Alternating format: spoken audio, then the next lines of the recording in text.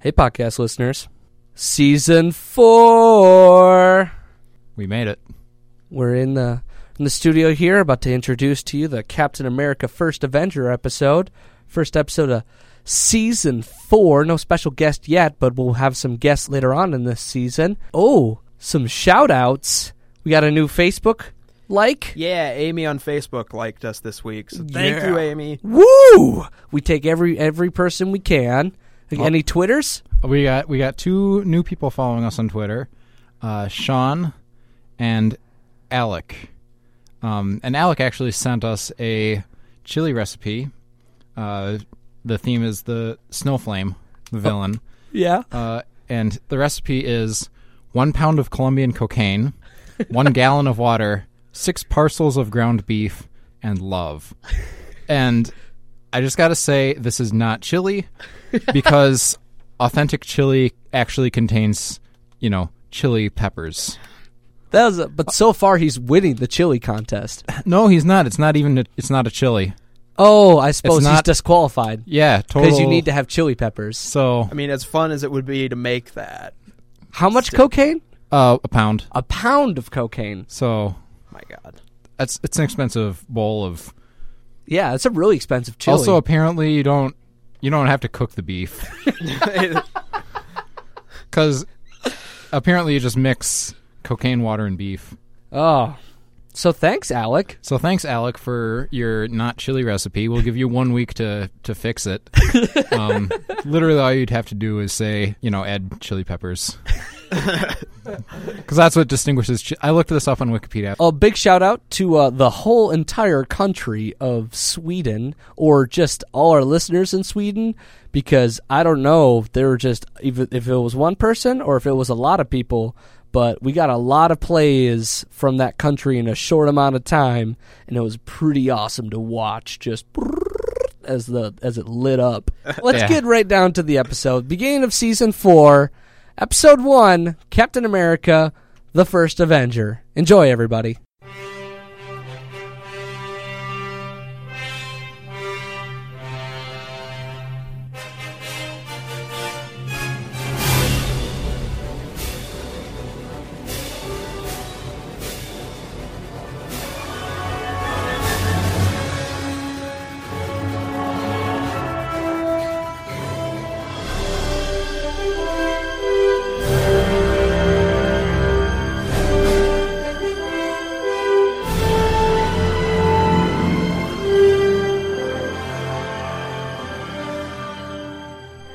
Welcome to another episode of the Superhero Movie Club. I'm here today with the movie maestro, James Skyler Houtsma, and the scientific scholar, Ben Anderson, and myself, the culture comic host, Michael Maurer, for the Superhero Movie Club. Movie review podcasts are a dime a dozen. Here at SHMC, we cover everything else in a more well-rounded manner about movies you maybe didn't notice, including budget, music, sourcebooks, and the magic of science. This week, I hope you're ready for... You win wars with guts. Grenade! Oh, get away! Get back! The dummy grenade. Is this a test? He's still skinny. Captain America, the First Avenger. Oh, boy. Yeah. Can't. Here we go. All right. First up, first opinions, everybody. This film came out in 2011, because this is the first episode of Season 4, 2011. Woot woot. So it was awesome. Do you guys? Yeah. Could you go back that far in your lives to sitting in the theater watching this film? I went and saw this movie alone at midnight, and it was awesome. I mean, not the movie, but my life at that point. I actually did not see this in theaters. I saw it about 3 years after it came out, after I saw The Winter Soldier, and I was like, who's Bucky? What's happening? Why is any of this happening? Who's Hydra? And then I was like, and I watched this, and I was like, oh, okay. I get it. I was really excited for this movie because I was a big Captain America fan. I still am a big Captain America fan, but at the moment I was a larger one because like, oh my goodness, like a lot of my friends didn't know who Captain America was. So again, I got to be that guy who got to explain everything because I had read a bunch of Captain America comics at that point. So it was an enjoyable period. Also, it was the last film before Avengers came out, and we were all just getting jacked for that stuff. But anyway, money! Because our opinions don't matter. Oh, apparently not. Well, they matter to a point. They were worth $10 to the studio. Oh, yeah. Except you, Ben. Except me. Actually, I gave him 20. Oh, he went twice. Yeah. Second time I was like, did I really not like this as much as I thought I did? And then it's like, whatever. Okay. This movie was made on a production budget of $140 million. Again, we would like to add on the ambiguous formula that creates marketing budgets. Right. Because those, I don't know, we need to find out how that works. Yeah. If there's any way to put a number on that. We need to pray to the marketing budget altar to gain the wisdom. Give me the knowledge of marketing budgets so I can speculate at a healthy rate. Right. I will say that since this movie was still right before the Disney takeover happened, this was under Paramount. Oh. So they didn't have as many of the endless evil resources that Disney Evil. Come on, Yes. man. Oh Disney's my the God. source of childhood joy. Sure it is. Walt Disney might have been a Nazi sympathizer, or that could have been a thing I just made up now. Who knows? Charles Lindbergh was. Good for Oh, him. Yeah. No wonder his baby He's not in got this kidnapped. He's not in the... What? The Lindbergh baby got kidnapped. You don't remember that? No, that was the Hindenburg. No. What are you talking about?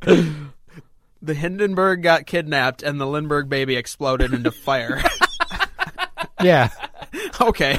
History lessons, Too much- everybody. That baby had too much hydrogen. But anyway, this movie grossed $176 million domestically, which is, it made back its production budget with a little bit extra.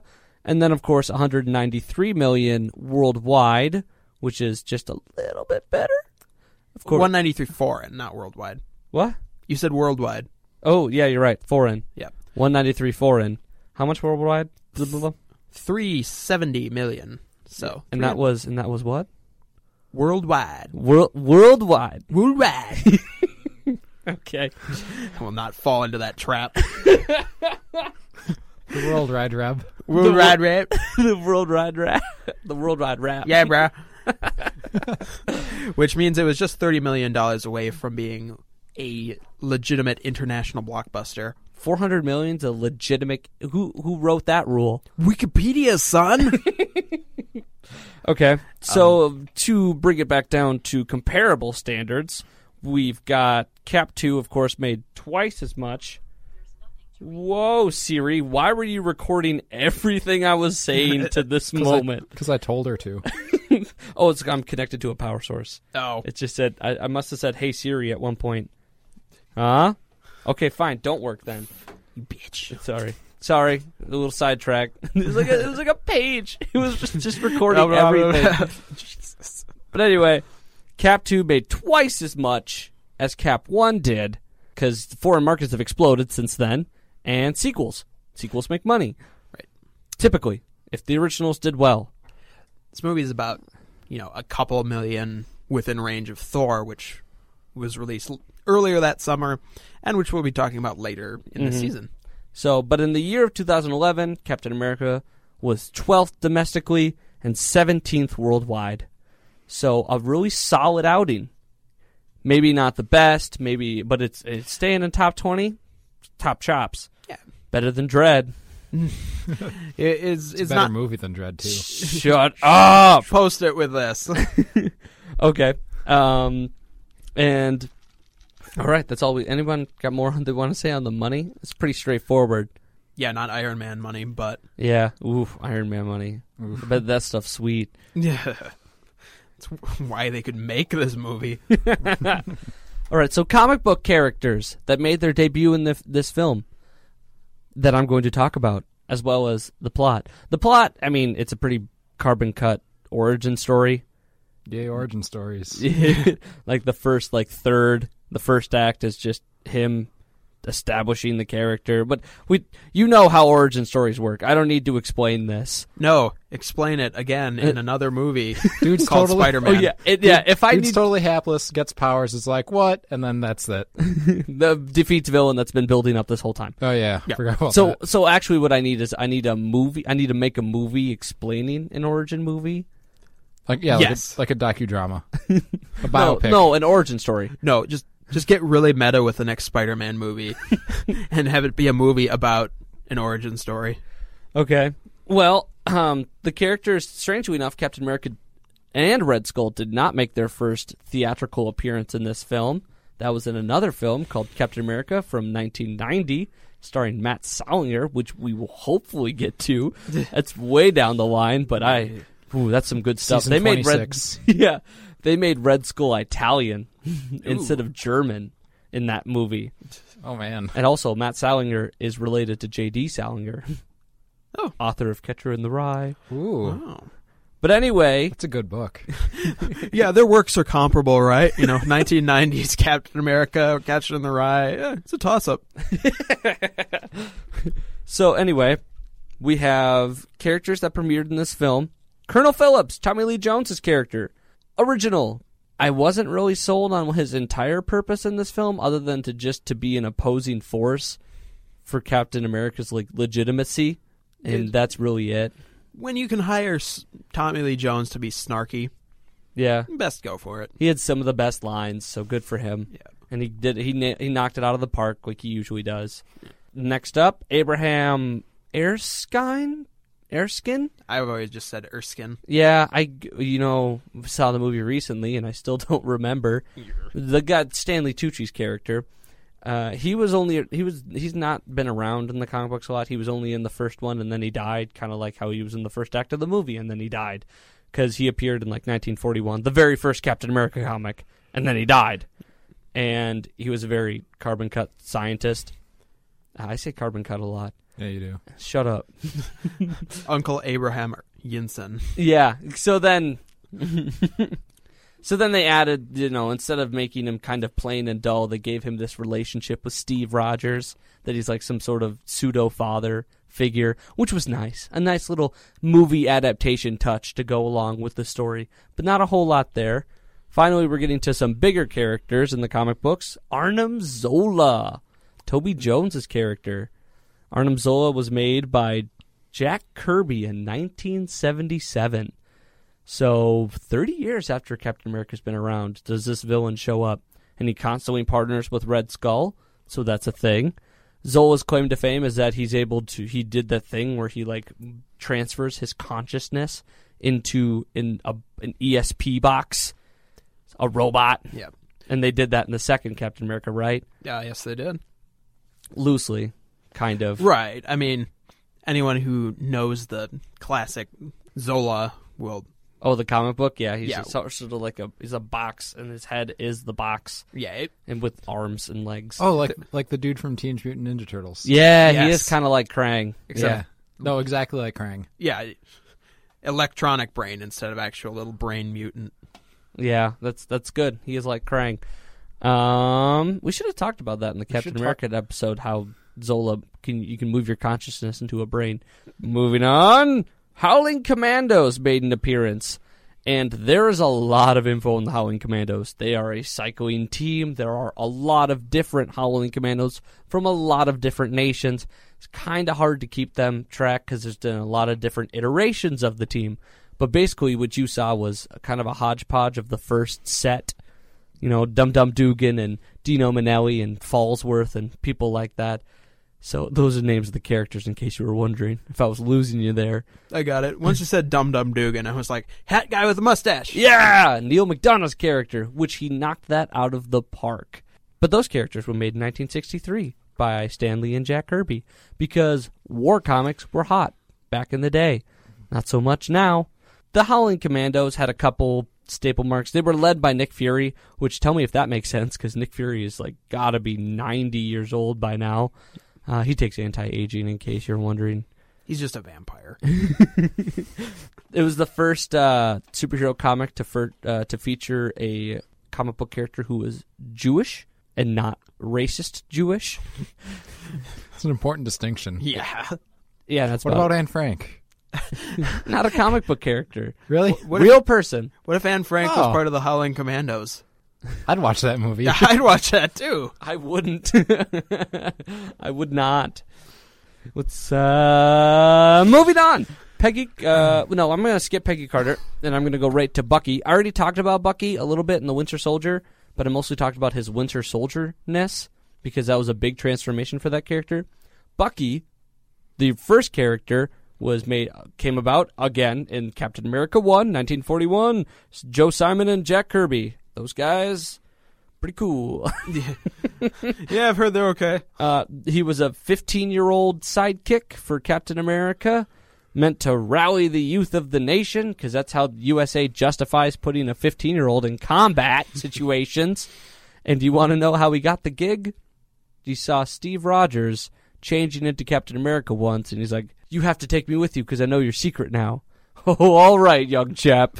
You bet. Yes, come with me right into the line of fire. Fight Poor Nazis. fool. Let's go fight Nazis, you pretty much orphan boy. So he's like Robin. Yeah, he's pretty. Yep. He came about a year or two after Robin premiered. Ooh. Yeah, they both have the little tight pants and the Domino mask. domino mask. A lot of people have taken the mantle, and of course, Bucky was revived as Winter Soldier not 10 years ago. And there's a reason why they did that, is because people do not accept whimsy in comic books anymore. They have to have a ground line of realism. So you can't have like a 15-year-old fighting unless that 15-year-old's like trained by assassins and a super genius, a.k.a. Damian Robin. Wayne. Yeah, Right. Robin. Yep. That's all I was going to talk about Peggy. And then we finally have Peggy Carter. And she was made by Stan Lee and Jack Kirby. A lot of the three names getting thrown around: Stan Lee, Jack Kirby, Joe Simon.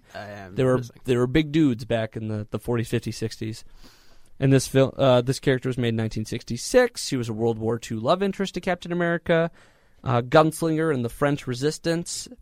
It wasn't a really prominent love interest. She was sort of kind of like a story arc type love interest. And then she got amnesia after Captain America got frozen in ice, and she forgot all about him and stuff like that. And she was brought back for a little bit, but whatever. The movie has transformed her into a tremendously pivotal role in Marvel overall, the Marvel Studios universe, cinematic universe. Has her own show. Yeah, and Word on the Street is, it's good. Judge for yourself and watch it. All right.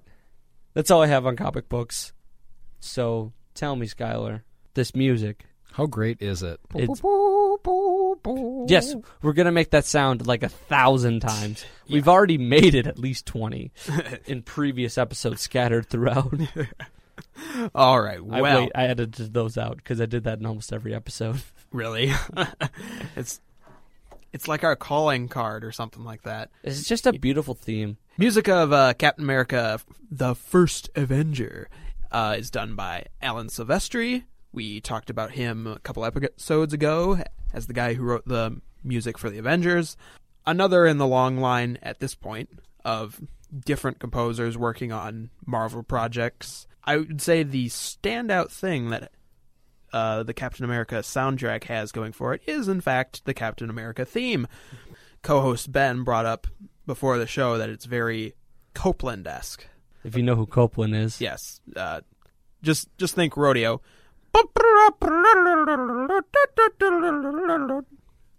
Nope. That not little, following. that little magic. He also wrote Fanfare for the Common Man, That's right. which is probably more what I was thinking of. More based Google on it, listeners. Go on Spotify, search Copeland Conducts Copeland. Copeland connects Copeland. It's a great album. It's so good. Nice.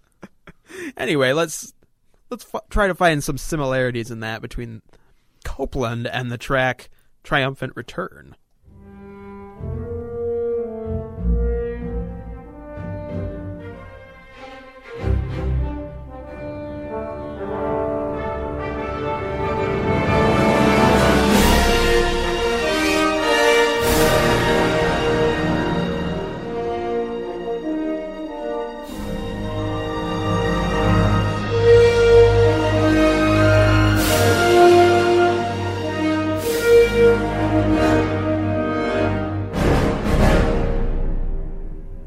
good stuff. Fills you with America. America. I'm full. Wow. Full of burritos. No, that's Captain Mexico. No. Was that you? Who the fuck do you think it was? Who else snorts? Well, it was so pronounced. It was. Sorry. I'm sorry. Anywho, That's what I do every week. Silvestri's Captain America theme, you hear it regularly throughout the movie, but probably not going to hear any other noticeable theme. But you do get some incidental music that can be pretty entertaining in its own right. Let's take a listen to Hydra Train. Where they were about to land on the train. Yes. And then do land on the train.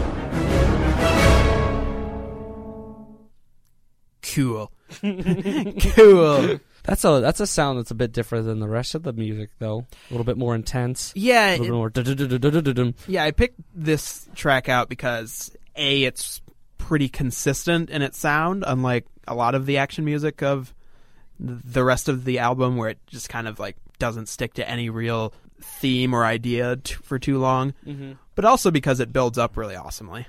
So That's true. It does have a nice build-up. yeah. Beyond that, there's not too much to say about Captain America, the First Avengers soundtrack, other than Oh wait, You forgot one whole track, bro.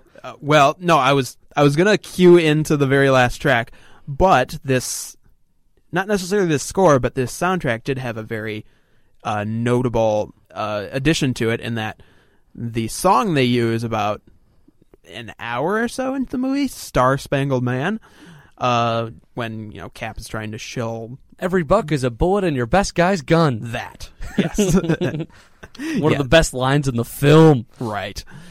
Yes, when he's doing that, the song they use is actually written by Alan Menken, who any Disney fans out there will recognize as the composer of Little Mermaid, Beauty and the Beast, Aladdin, Hunchback of Notre Dame. Literally your entire childhood. Yes, your childhood is contained in that Captain America song. Well, he's back for a little reprise. It's a little Easter egg dilly-dally. Exactly. The American way. It's a nice little perk of the recent Disney buying Marvel thing. Yeah, it happened right before. Yeah, it happened 2 years before this movie came out. And Then with Avengers, they took over. So it's like, yeah, we're gonna just we got this guy. We worked with him before. He knows what he's doing. Let's just listen to that Captain America theme one more time in the track. Well, Captain America March. Oh, the end credits one? Yes. Okay, I thought you wanted me to play Star Spangled Man for a second there, and I No. was like, I don't have that prompt. No.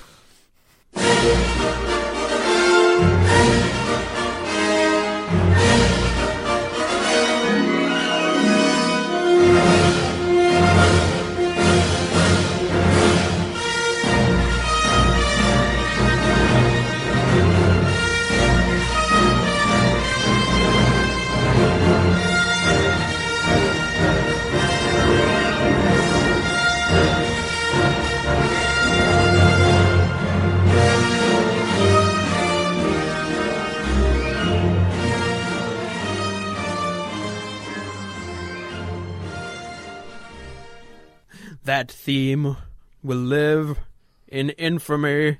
No, not infamy. Not infamy. More just like fame. Fame.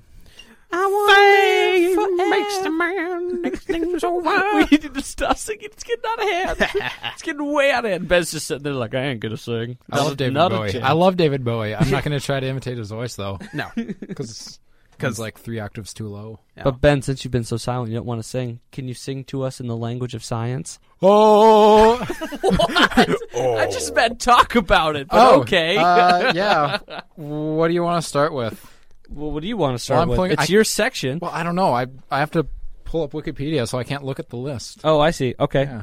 Because that's right. That's how we do things. Let's see. Oh, there it is. Super Thank you, soldiers. Skylar. Super soldiers. Yeah. It's a thing that people have been wanting to do for years because who doesn't want to have the best soldiers that they can so they can dominate other nations?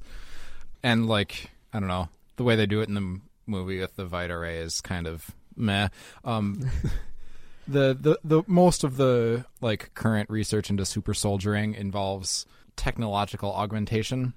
Oh, I see. Like cyber, like making people cyborgs. Yeah, basically exoskeletons.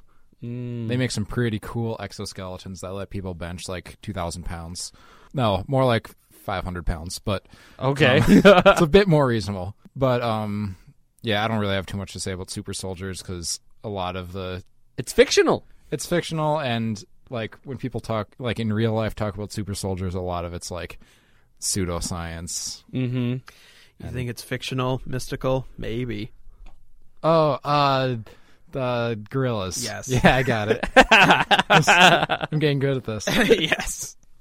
Let's see. Next on the list, I had shield throwing ? We had Shimo come on for Captain America 2 and talk a little bit about shield throwing, and it's sort of like he's a super soldier, so he can obviously do that stuff. He can hunk a garbage can lid. But we're just trying to let's conceptualize for a moment. Is it possible to actually throw? Like, can a human brain reach that level of pinpoint accuracy with an object?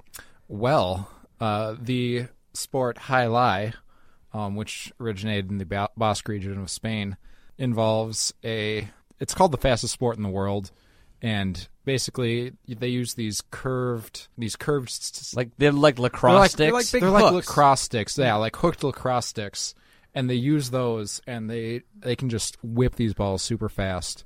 They can get up to the record is over 200 miles an hour. Oh boy! So at the professional level, you routinely get up above 150 miles an hour. You miss and you just make contact with this thing. Yeah, I mean it's like racquetball, but 12 times as fast. So oh wow, yeah. Okay. So Captain America being able to throw his shield as fast as he does and react to it totally could, especially if you're a super soldier. Okay.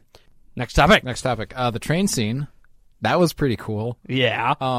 Usually in action sequences, I'm like, inertia, Newton's third law. It's dumb. I hate it. It wouldn't work. But this one actually, I watched it and I was like, yeah, that's how that would go down. Because what they're doing is they're ziplining down so that they're on top of the train, and they're going the same speed as the train. Like they're moving along. And the train's right beneath them. Right beneath them. I don't know how they got that zip line up there. That's an interesting problem, to have the zip line perfectly aligned so that they're going, when they reach the bottom of the zip line, they're going the exact same speed as the train. Mm-hmm. The fact is, since they're moving at the same speed as the train, when they drop down, there's no relative motion, and so it would be like if we dropped from a pull-up bar and land on the ground. Because we're going the same speed as the ground. Yeah. 0. That Yeah. direction. Yeah, exactly. Laterally. So the way they just drop and then are on top of the train going the same speed they were before. I'm like, yeah. They didn't tumble or anything. They didn't fly off. Yeah. They always say, when you're trying to catch a train, you run along next to it and then do that instead. Yeah, of don't just jump at the side. because you'll get rocked. Yeah. So the train scene was pretty good. Let's talk about cryogenics. Cryo? Whatever. Cairo? Cryogenics, the study of Egypt's capital city. And genetics. Yeah. Cryogenics. Cryogenics. Captain America's staple mark to fame because he was Yes. frozen in ice. Cryogenics. God damn it. I'm done. We're not going to talk about this. No, we have to. The study of things, especially tissues, at cold temperatures. Okay. Freezing people so that they survive, and then you unfreeze them and they're okay. That's the idea. The premise is all your memories, identity, consciousness is stored in the physical structures of the brain, the molecules, the cells, neurons. And if that ends up not being true, if consciousness is just like a thing that's not related to the structure of your brain, then this is not going to work at all. But the premise is, if it's all stored in the structure of your brain, then when you die, you could recover that structure if you bring your body back to life. And that's what happens when you go under cardiac arrest. When your heart stops beating, you can be legally declared dead, but they can bring you back, and if they do it fast enough, you won't have brain damage. And the idea is there's this notion of information theoretic death, which is after biological death, if the structures of your brain decay or disintegrate or whatever to the point that you couldn't recover memories, identity, consciousness, then that's when they're like really dead. So the idea is you freeze them before this point and then hope that in the future you'll be able to revive them and get all that information back. So have they successfully revived someone? No. Okay. The only things that can be... The only living tissue that can be frozen and brought back to life is sperm, blood, embryos, stuff like that. Individual cells. Very tiny. Yeah. Not a brain, not a whole human body. Okay. So... it's just like a common movie, TV trope to have the frozen man come back. Like, you remember... Man, there were so many of those, like, Scooby-Doo caveman episodes. Oh, yeah. Where they go, let's just unfreeze the caveman. Oh, no! He's loose. No, that guy's dead. He's been dead for a long time. Yeah, and then it ended up being the janitor. Oh, yeah. Yeah, that's true. This is all bad news for Walt Disney.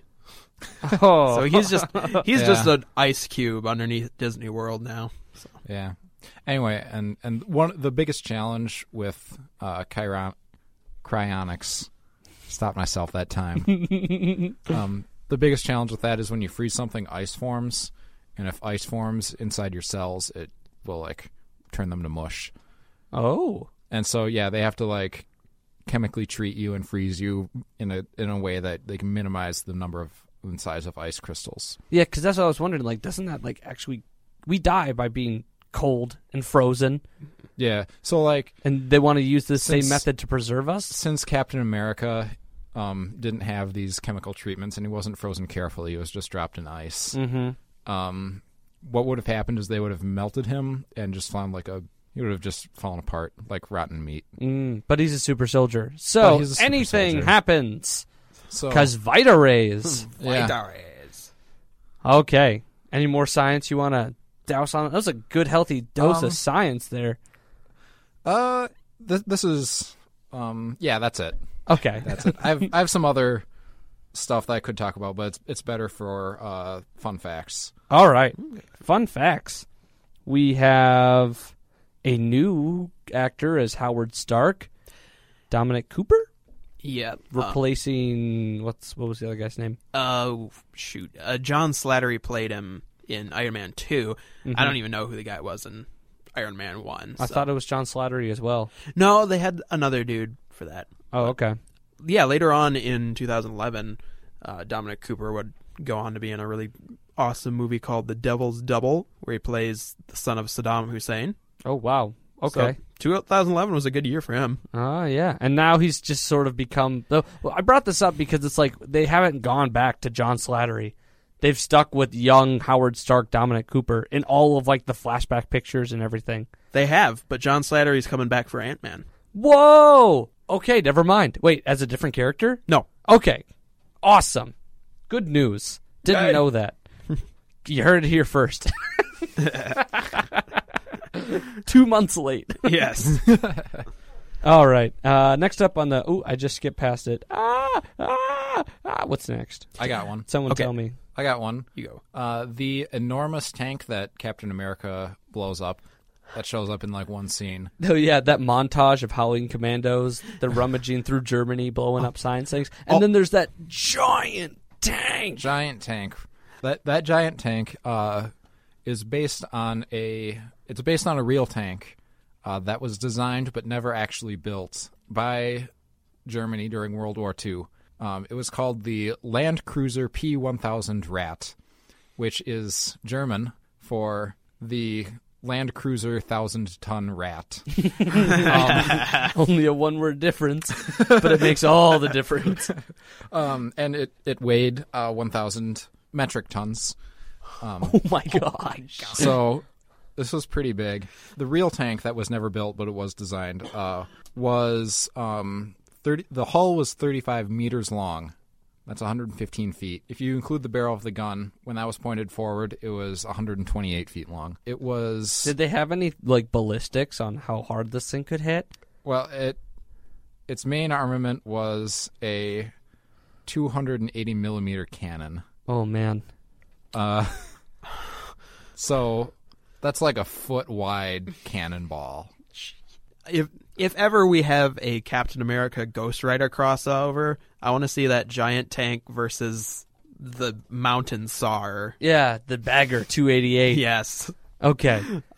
Next fun fact topic. Okay, well, for anyone who thought that Chris Evans went from, deathly skinny to ripped as ripped can be, sorry, they actually accomplished that through a very groundbreaking at the time CGI effect, in which they hired another actor who was closer to Steve Rogers' first body type, and then imposed Chris Evans' head on it. So. Yeah, I noticed that in the early trailers, if you can find very early trailers, that line is much more pronounced. Yeah, much more pronounced. But later and later into the editing of the film and the trailers that came out later, when it was closer to the date, that line is almost gone. Yeah, that, as is wont to happen in basically all trailers. Like, you go back and look at first Amazing Spider-Man 2 trailer from last December. Lots of unfinished effects. So, and what's Red Skull? Red Skull. Okay, a couple things surrounding Red Skull. I'd say about 90% of his look was done with actual makeup. Oh, and then they just removed the nose. Do they have a time on how long that would have taken him? We can assume 4 hours. Yeah, 4 hours up in the makeup chair for Hugo Weaving every day. Maybe that's why he didn't want to come back. So, yes. But as you'll see in the last encounter with him in the movie, they kept things a little ambiguous in how he exited the film, and that's because originally they were planning on using him and Loki as the villains for the Avengers. Okay. But eventually they decided against that. Because Hugo Weaving didn't agree to come back. Pretty much. Okay. Or Joss Whedon just wrote him out. So. Oh, that happens. All right, time for that final section. All right, you guys ready? Because of this movie. Oh, boy. In case you haven't noticed what Season 4 is all about, it just means that we're going to say jokes / actual real things that happen directly because of this film, in our opinion, whether it be personal or not personal. Because, because of this movie, we got a groundbreaking CGI effect. It's true. Because of this movie, people almost forgot Joe Johnston directed the Wolfman remake. Almost. That's a good movie. No? Better than Dread. Because of this movie, we knew which character in the Avengers would be the boringest. Unfortunately, that ended up being so true. Unless you watch it in Spanish, because for some reason the voices they use are hilarious. Noted. Also, Dark Knight Rises in French. It is to die for. Bane sounds ridiculous. Muy bénéfique. I don't speak Russian. Because of this movie, we got to see an unbelievably fit Chris Evans. Someone wrote oily. You thought I would have fell for that? You jerks. All right, Why fine. do you look at me when you say that? An unbelievably fit and oily Chris Evans. We did. You know what? And women rejoiced, and some men rejoiced, and I rejoiced. Some men. Although, I kind of rejoiced too. Because of this movie, we finally had what kind of amounted to be Marvel's most natural love story so far. Yeah, I guess. As in not shoehorned in and had a good female character. So. You know what? I'm going to challenge you on that because I think Stark and Potts are a pretty good couple. Good actors, forced a little bit in areas. Like I said, most natural in this one. Okay. It all came to fruition in Iron Man 3, so I guess this was the first appearance of a nice, normal romance, and then Iron Man 3 took the cake. Yeah, because that stuff was great. Yeah, I would say the 3 Iron Man movies together have it, but if you're going by the timeline of this one, this swept it. Yeah, because of this movie, origin stories are dumb and I hate them. This is a good movie, but seriously. Because of this movie, I shot a little nerd doogie in my pants at the end credit scene when they played the Avengers teaser trailer. It's like, oh my god, it's a preview for a better movie. You know what? That's become a common trope. It's like, oh wow, that movie kind of sucked. Oh my god, look at this end credit scene. I'm so excited for another film now. Happened in Days of Future Past. Or like when Avengers was over, Mm-hmm. and then they were all just sitting around eating shawarma, and I was like, oh man. And then I watched The Mind of a Chef on Netflix. Which is technically about ramen, not shawarma. Are you high? I'm really hungry. All I had to eat for lunch today was like 2 frozen burritos and a bowl of chili. Eat a shawarma. I'm so hungry. You have no idea. Maybe you should get fondue. I'm feeling another burrito. Sorry, I was trying to make a joke within the Captain America movie. Isn't that what they were going out for? Yeah, the fondue joke. Yeah, it's okay. You guys don't care about my jokes and how clever they are. Yeah, you're really not funny. All right, that's enough. Whew. Sorry I had to get a little personal there. Superhero Movie Club is recorded and produced in the studios of KMSU in Mankato, Minnesota. Follow us on Twitter to get updates on future episodes and for continued discussion of this week's topic. If you have any questions, corrections, or comments, tweet us at SuperheroMC. Make sure to subscribe on iTunes so you can catch every episode as it comes out on Fridays near 4 o'clock. And like us on Facebook to keep up with us throughout each week. Next show's topic is Green Lantern. Yes! Huzzah! The space diarrhea is coming. What? Mark Strong in a subpar performance. In a beyond subpar movie. The most brutal parental death scene I've seen in a long time. If you thought I was phoning it in this week, just wait. All right, that'll do it today. I'm your host, Michael Maurer. I'm James Schuyler Houtsma. And I'm Ben Anderson. And I hope you have a super week. ¿Quién va a pelear y a salvar nuestra forma de ser? No todos podemos ser marines o un tanque tripular, pero os diré cómo podemos luchar. ¿Quién va a luchar como un hombre vegar sin ceder? Bonos de defensa, cada uno de tus bonos comprador es una bala en el arma de nuestro mejor tirador. ¿Quién a tu casa vendrá por América? ¿Quién llevará la bandera de América? De Hoboken a Spokane.